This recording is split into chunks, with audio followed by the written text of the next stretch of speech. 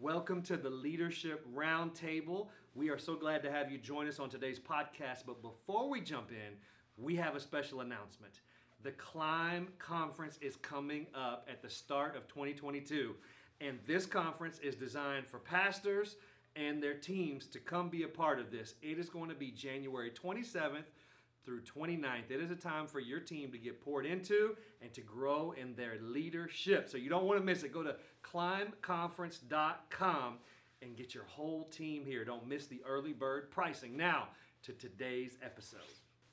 Welcome to the Leadership Roundtable, a podcast with Dr. Conway Edwards, where we get together every month and talk leadership, talk God's church, and how when leaders get better, everything around them gets better. And we are thrilled to be here, and we're grateful that you're joining us today. And go to our webpage to get the details, notes for everything we talk about. It's visit1cc.com/leadership roundtable. Today we've got a special guest with us. Thrilled to have Pastor Mike Jr. in the house. Thanks for having me. How are you, man? I'm at one community, man. I'm excited. Come on, man. So glad you're at the church and here on the podcast. Mm-hmm. And for those of you who don't know, you just need to go Google Pastor Mike Jr. If you're older than me, you probably need to go Google that. Yeah. If you're younger, you probably already know. Let's go. Tell me about it. What's going on? What's been going on in the life of your church, the Rock City Church? First off, thanks, Pastor Conway, for having me, man. I feel like I just met my brother from another mother. I'm excited, man. But it's been an incredible, in the words of that famous author, it was the best of times. It was the worst of times. When someone asks me, man, how's your last 2 years been? I'm ambivalent, man. On one hand, it's been rough. We've been dealing with a national pandemic, not seeing your church for a year, and getting used to this new normal or this reset. On the other hand, man, 2 number one gospel songs, the number one gospel album, new Artist of the Year last year, won Artist of the Year this year. The soul count is through the roof at our church. Wow. So I don't know whether to shout or cry. I'm all over the place, right? Man. It's both of them, man. So it's been a blessed year, but it's also been a trying year. But I believe a faith that can't be tested can't be trusted. Right. So that's what we're doing now, is showing God He can trust our faith. That's cool. Now, what because of what's been going on in your life and gospel music and everything else, your social influence has been growing. Yeah. Social media, your presence, your influence. Yeah. Can you talk a little bit about what impact that has on the next generation in reaching today's culture? I think it's important. I believe, especially when it talks to church. So my whole methodology is changing when it comes to 21st century church. Mm-hmm. Pre-pandemic, when you ask somebody when you preach, you said Sunday at 9, 10, 12, right. Tuesday at 7 p.m. Mm-hmm. Now when they ask when do you preach, every day. Mm-hmm. You know, it gives us an opportunity to kind of speak life to people on a daily basis. So for me, what I'm seeing now is you have to take the gospel where they are. I believe we see this model modeled by that Palestinian Jew named Jesus. Mm-hmm. The Pharisees are mad at Jesus because they have a building with no people, yet he has people with no building. If we made that analogous to the 21st century church, it just kind of made it comparable. The Pharisees are at home screaming, come. Jesus is on the move. If he's in the street, he's tweeting, meet me. Hey, can't you imagine Jesus sending a tweet out, meet me by the Red Sea.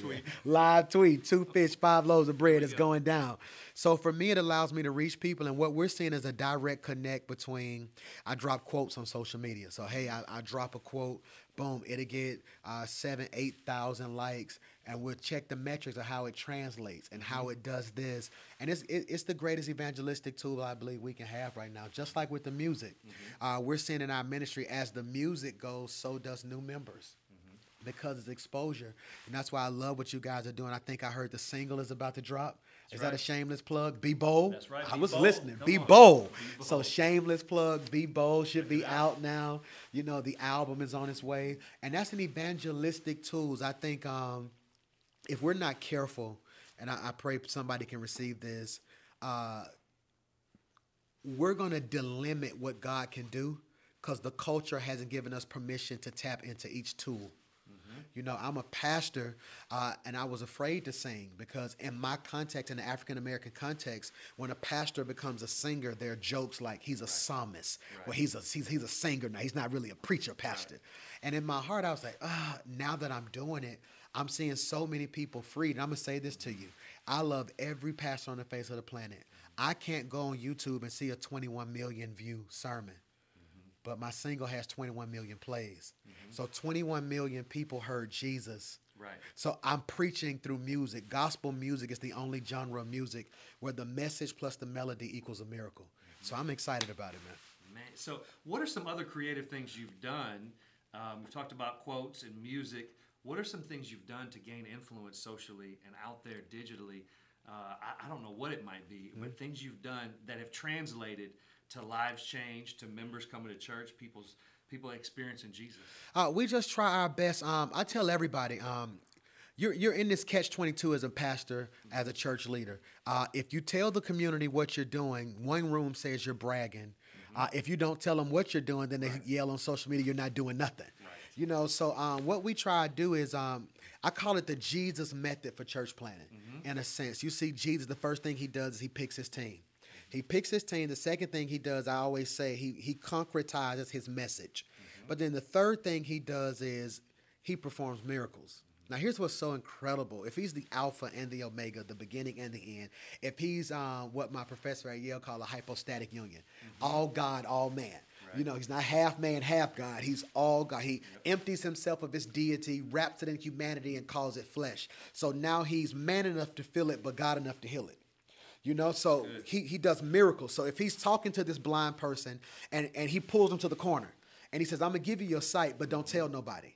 Well, if he's the author, the director, and the leading role in the movie, he knew this man was going to speak. Right. So what I discovered was his miracles are equivalent in a sense to my marketing. So one thing I believe we try to do is whenever we perform, for lack of a better term, little miracles, we paid off our $1.3 million worth of medical debt for the entire greater Birmingham area. So in the city of Birmingham, any citizen who had outstanding medical bills, we covered the debt. Wow. And we were able to go on the news and talk about it. We were able to present, or in the words of my brother from Tulsa, Oklahoma, we were able to represent, shout out to Mike Todd, I love him so much, represent this God, or this church, because the church, especially sometimes in the African American context, gets such a negative connotation. Right. So when you got churches like One Community in Rock City doing all of these things, that's what we do, man. So we use social media to minister. Right. We use social media to market. Like, hey, guys, here's how we bless so-and-so. Here's an opportunity to do X, Y, Z. Like what you guys are doing with this podcast. Right. It's geared toward leaders and pastors. But if you bless a leader, I call it the pyramid effect. You bless that leader, it goes down to another tier. Yep. So One Community is really blessing an entire city by blessing one person. So when Pastor Mike Jr. comes to One Community and I'm inspired by everything you guys are doing, I in turn go back to Birmingham now, and whole city is transformed by what took place here. Wow, yep. That's big. That's big. Now, tell me, I'm curious to know, your church is still virtual. Yeah. What has that looked like to do church virtually and to keep people connected in the church growing? It was, you never would have told me we would be alive. Right. The church would still be alive. I had to close my doors for now going on 16 months. I took a lot of scrutiny. I was the first church in the state of Alabama to close. We closed 5 days before they made it a mandate. Gotcha. Something in my spirit just said, get ahead of this thing. But it's been a journey. I miss my people. We just did a concert outside in our city. Okay. And the park was jam-packed, and they laughed because I broke down crying on stage. Because people don't care how much you know until they know how much you care. I've never done this for fame. I've never done it for money. I was the last person on staff to get on payroll. We gave away at our church, I never forget it, we gave away $30,000 worth of free gas. I ran out of gas that night. And the news station pulled up behind me and was like, what? I forgot to give myself gas. So I love people. That's been the most challenging part about this. But the best part about it is it's grown me in so many ways. I was a slave to response. This, man. And church, you need to hear it. Right. And see, God said he's going to do it. Yeah, preach, pastor. So imagine the first day we go into quarantine, I'm like, and get ready. And it's crickets. So it made me study more. It made me cut the fluff out of my message. At the same time, it made us do an inventory. I was telling my team the other day, I've been in the midst of the last 6 weeks retrospective inspection, because I believe there cannot be any futuristic expectation without retrospective inspection. In other words, until you look back, so virtual church allowed us to see what was fact. You know this. Yeah. I plan on going to Del Frisco's. That's right. They're going to give me a good steak, real good steak. I never forget, I'm with my dad, little kid. Mm-hmm. He goes to Shoney's. I don't know if you guys know what Shoney's is. I know what's up with Shoney's. Okay, Shoney's. I said, Dad, can I have some of your steak? He cuts the fat, and my brother's behind the camera. He put some A1 on the fat. He cut it. He put it on the fork and handed it to me, and I tore it off. My mom looked and said, "Don't give my baby all that fat." I said, "Mama, this steak." Now that I'm an adult, I realize he never gave me steak. He gave me fat. Okay. And I discovered that so many churches are giving their members fat. Mm-hmm. What's fat? The things that come with ministry but aren't necessary for ministry. So for me, it allowed us to cut off a lot of fat. Like, that ministry wasn't thriving anyway. We were doing it because this person just liked being called the leader of it. Right. So kill it. So It allowed us to cut the fat. I believe now we're Five Guys, Burgers and Fries. Here's what we do well. Mm-hmm. This is our menu. Yeah. Anything that's not on that menu, we just may not be the church for you. That's right. Because God called us to be all things to all people. He never called our ministries to be all things to all people. Mm-hmm. I believe that was a personal call, not necessarily a corporate call. And I believe when we look at the text wrong, a lot of us are building our churches on personal assignments, not corporate assignments. That's good. Yep. What? So when you talk about the church going virtual and digital, and I've heard it said that in person there's a certain peer pressure too. People can't get up and leave church or they'll feel awkward. Oh my God. Online, they can leave right now. If they get fluffed for 15 seconds, they can click. Oh my God. So I love what you said. You've got to cut it out and bring your best. Yep. Or you see those views start going down. Yeah. And that is so real. What are some of the things, some other things, maybe top 2 or 3 things God's showing you that you need to grow in, or new direction your church is going in? New direction. I think the last Mohican for Rock City Church is leadership development and facilities. I was sharing my testimony with you. At 25 years old, I hear God tell me to start a church. I go to my dad, who's a pastor. He says, "Mike, I really believe that's what God wants to do in your life." We go to Fairfield, Alabama. I put out 1,200 chairs because God told me it's going to be big. And 10 people show up, and I'm like, whoa, like, God, I know what you showed me. How did you recover from that? Hear me. But let me show you what was crazy. I've always been just unfazed. My dad pastored a small church. Yeah.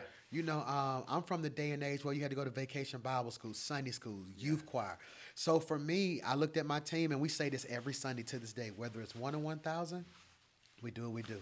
I walked out there, I put 1,200 chairs out personally. That's the hard part, personally. They didn't have a good staff at the place we were at. I had to put them out. And I'm saying, man, nobody showed up. And I preached, "There's a rock in you." When he asked Peter, "Who do men say that I am?" That's my first sermon at Rock City. And this Easter 2009 is 10 people. Easter 2010 is maybe 600 or 700. Easter 2011 is 5,000 people in the arena. And it just took off. Yeah. Well, we never properly, in my opinion, when your church is built on the personality, sometimes leadership fails. Mm-hmm. And because the experience was so dynamic, as you can see, like even now, I'm the pastor and I have music awards. My worship director has music awards. Mm-hmm. My musical director has awards. So our worship department is almost like an award show. Wow. It's deep. We got a deep squad, but our admin department is small.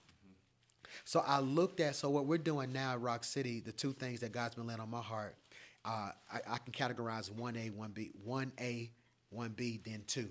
1A is leadership, 1B is fellowship. I don't think we've done a good job with fellowship.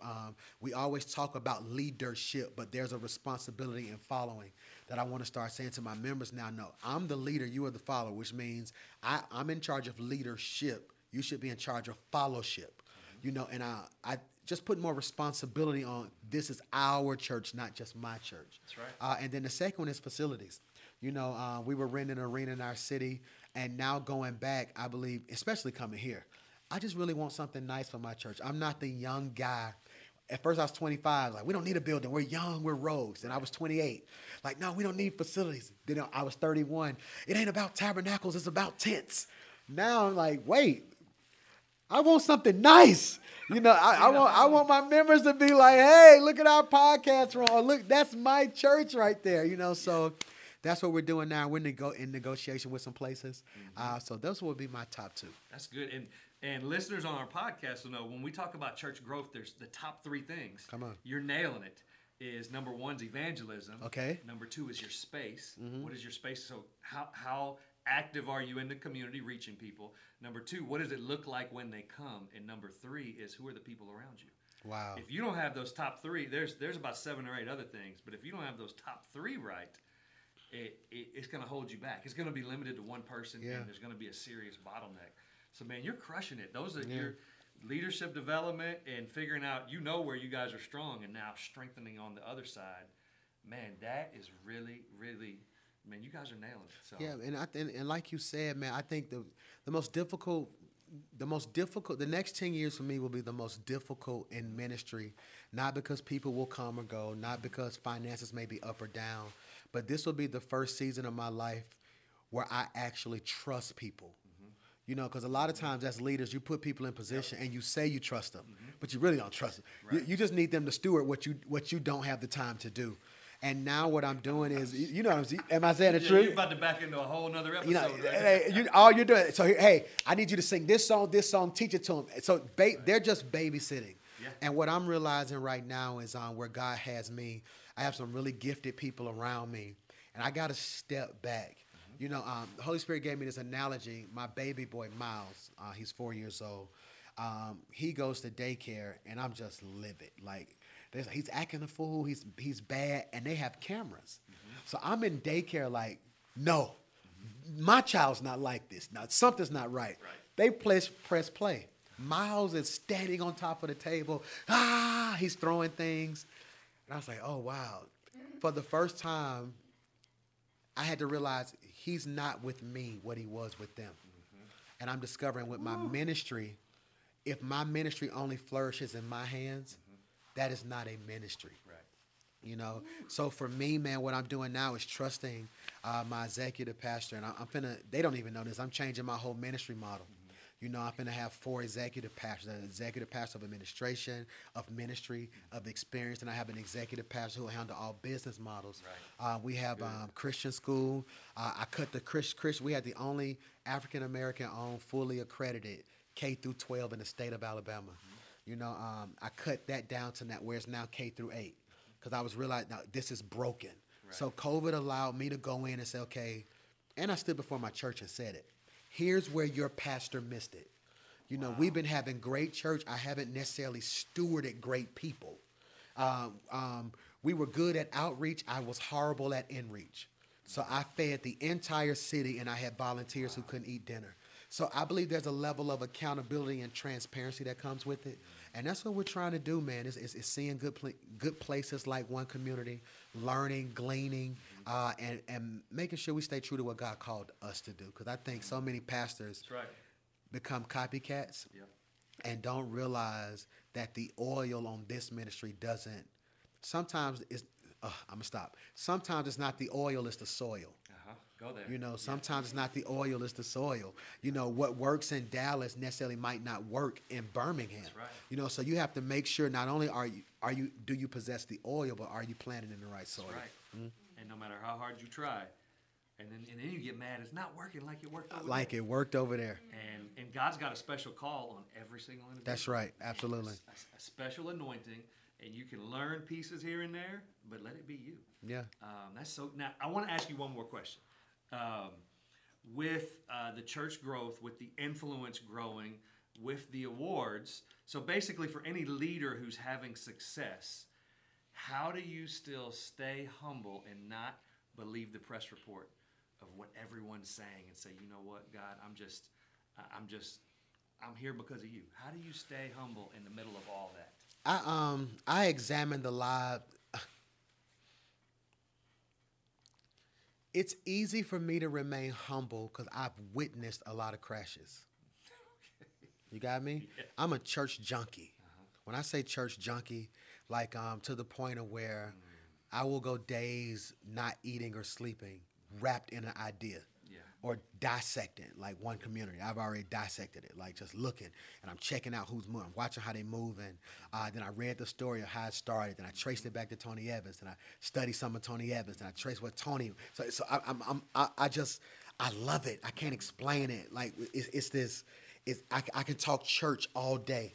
You know, so for me as a little kid, while most cats wanted to be in the streets, I love freaking church. You know, I would sit there. So if you ask me at 12 years old, who's your hero? This person would say Deion Sanders and Emmitt Smith.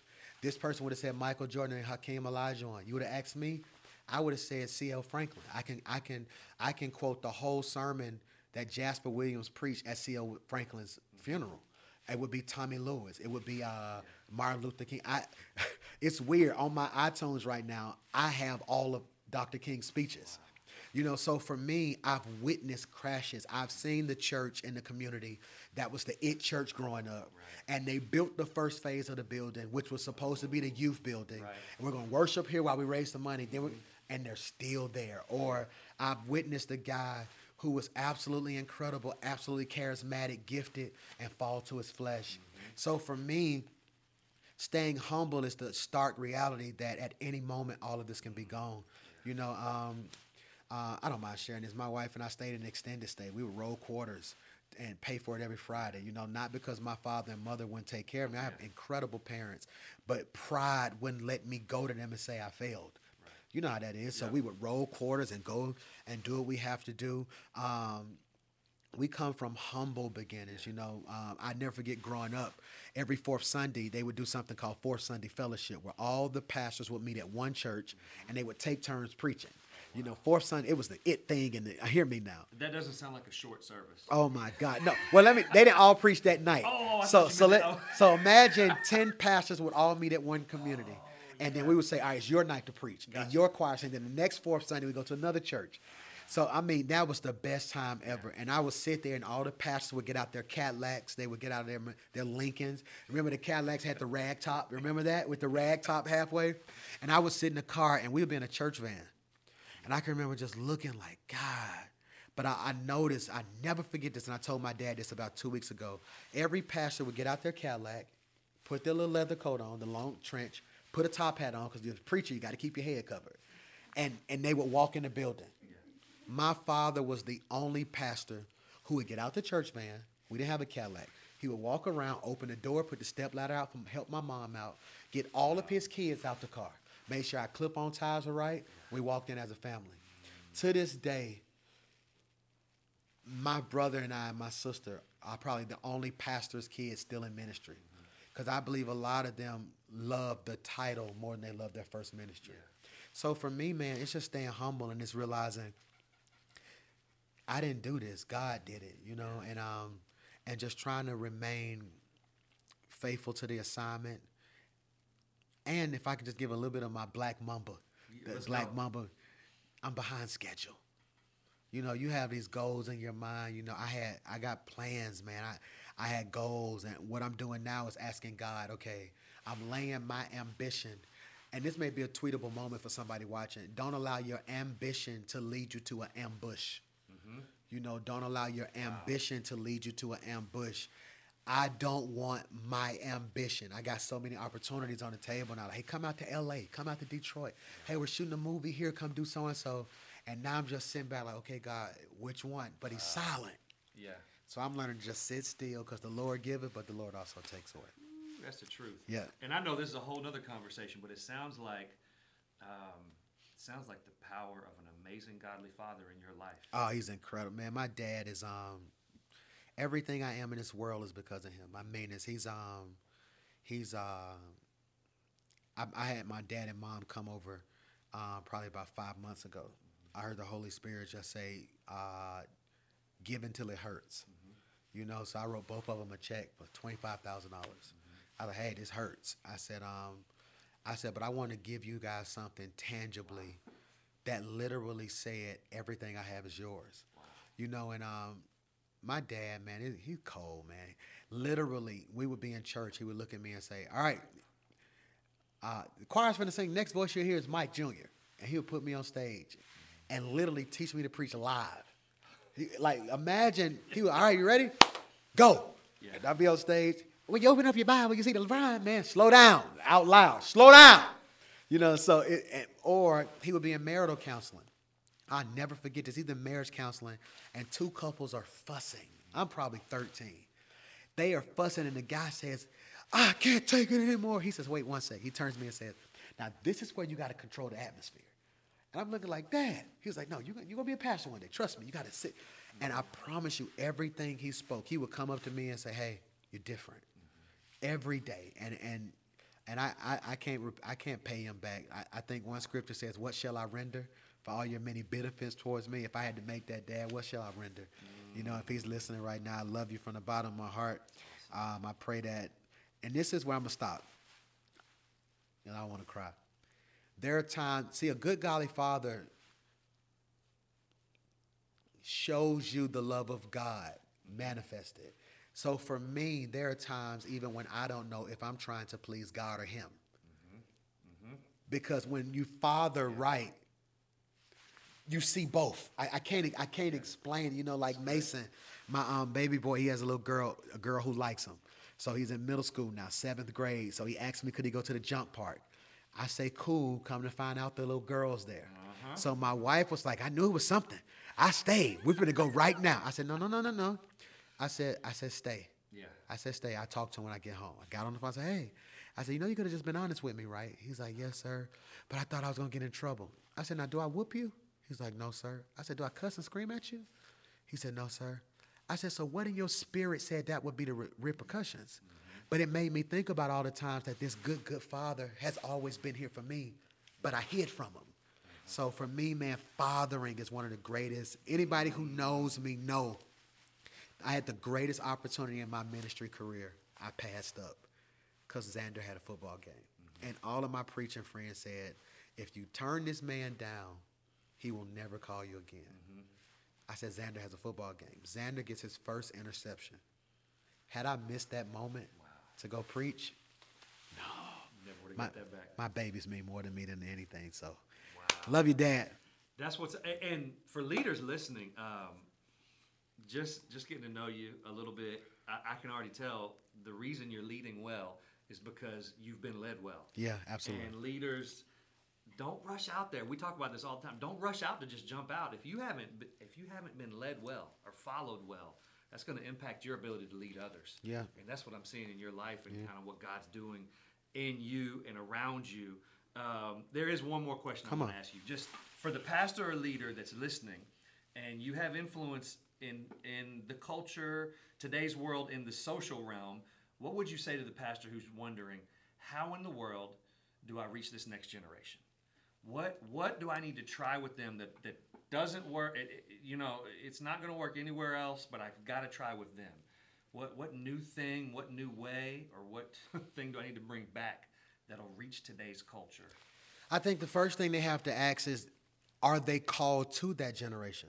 Okay. I think that's the biggest misconception everybody makes, is that you give yourself an assignment God then give you. You know, so you sit back and you look, so now you have a pastor who's called to the previous generation, but because the previous generation isn't giving him the energy he desires or the push he wants, he now decides to change his assignment. You know what I'm saying? Yeah. When I look at Ezekiel, God asks Ezekiel, can these bones live? Conversely, you got Ezekiel. Conversely, then all of a sudden you see somebody else who steps into a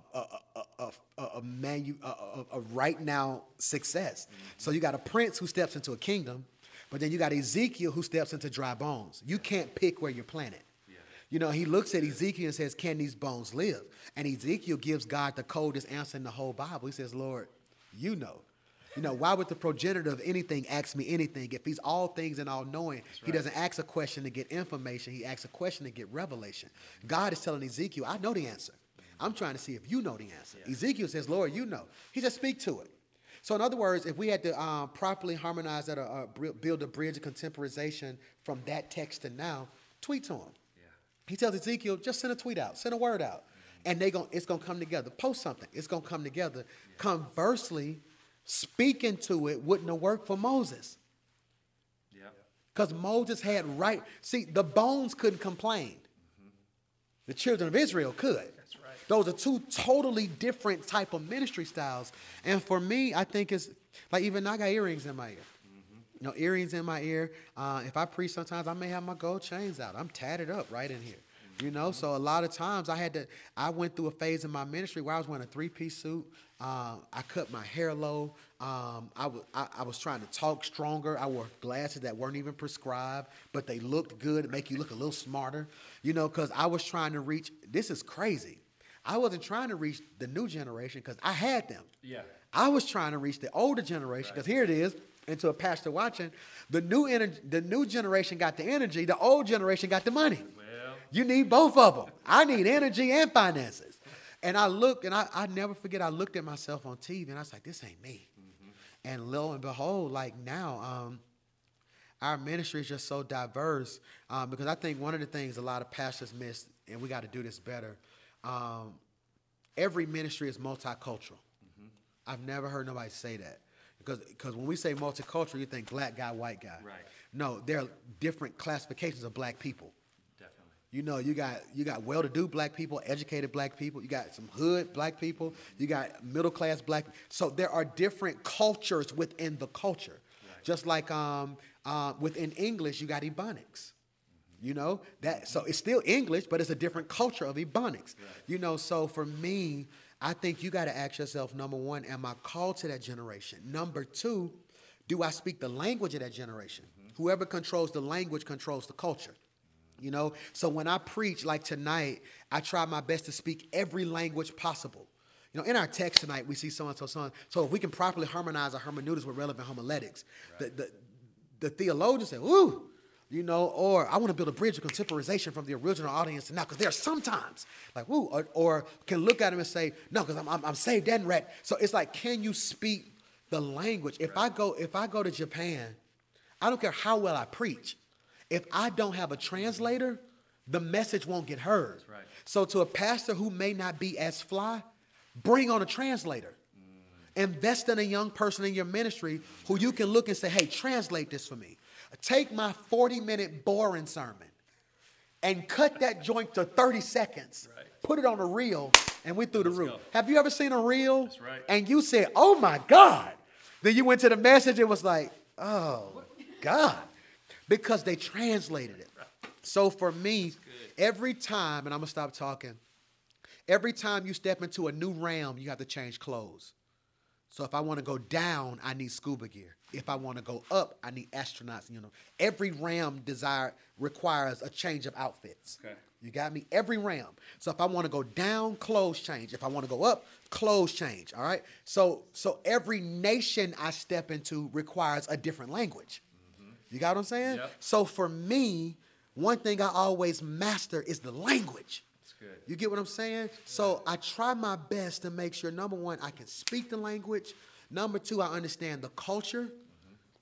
Because you ask. So now they're saying, okay, I want to reach a younger demographic. Well, a lot of your hardcore biblical beliefs are going to offend a sensitive, ignorant generation. That's right. You know what I'm saying? Right. So do I speak the language? Do I understand the culture? Does my vibe match the culture? Can I handle inconsistencies? You know, so it's a lot of different things. I would just say, ask God what your assignment is and be comfortable where you are. You know, I meet with a lot of people, and one thing I do, come into one community, you're going to leave. You can't come here and not leave dreaming. You know what I'm saying? Like, I got 6 things in my phones right now. And when we get home, I need lean-in wall buildings. I don't even remember, what's the name of it? Tilt walls. Tilt walls. I need a lean-in wall building now. You know, like, I'm just fired up. Like, hey, I need that. But at the same time, I'm not going to go home and try to reproduce what I didn't slave over. Mm-hmm. God put that in Pastor Conway. Mm-hmm. But what I can say is, okay, God, here's what I saw. It ignited something. is this your will for me? And if it's not, it's not. But I celebrate it when I see it. So here we go. Leaders, go. I hope you're listening to this. I hope you're catching it and figuring out what nuggets you can take back that you can share with your team.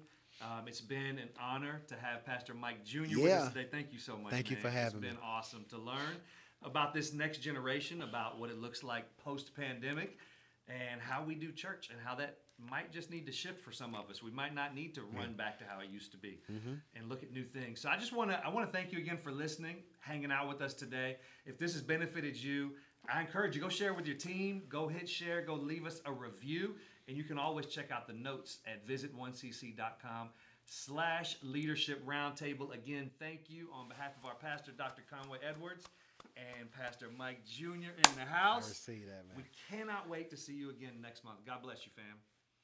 Thank you so much for listening in on today's episode. We are so grateful that you are here.